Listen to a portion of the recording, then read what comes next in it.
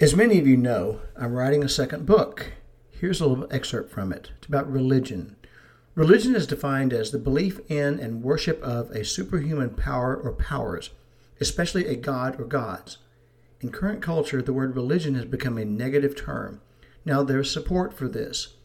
I believe religion is one of the devil's greatest tools. Many religions have created rules and rituals that don't necessarily advance God's kingdom, but it certainly advances their own. Examine the religious leaders during Jesus' time on earth.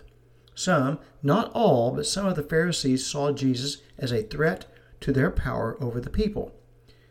Now, as scholars, they should have recognized Jesus as the Messiah, but they were blinded by their own pride.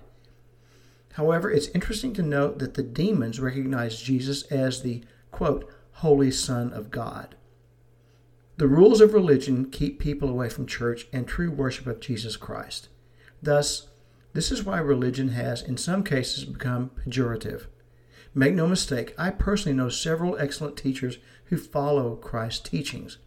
Just follow the teachings of Jesus. He didn't bring more religion. He restored and redeemed the people. Yes, he did perform countless miracles, but he never benefited from any of them personally. Those are my thoughts on organized religion, and that is something to consider.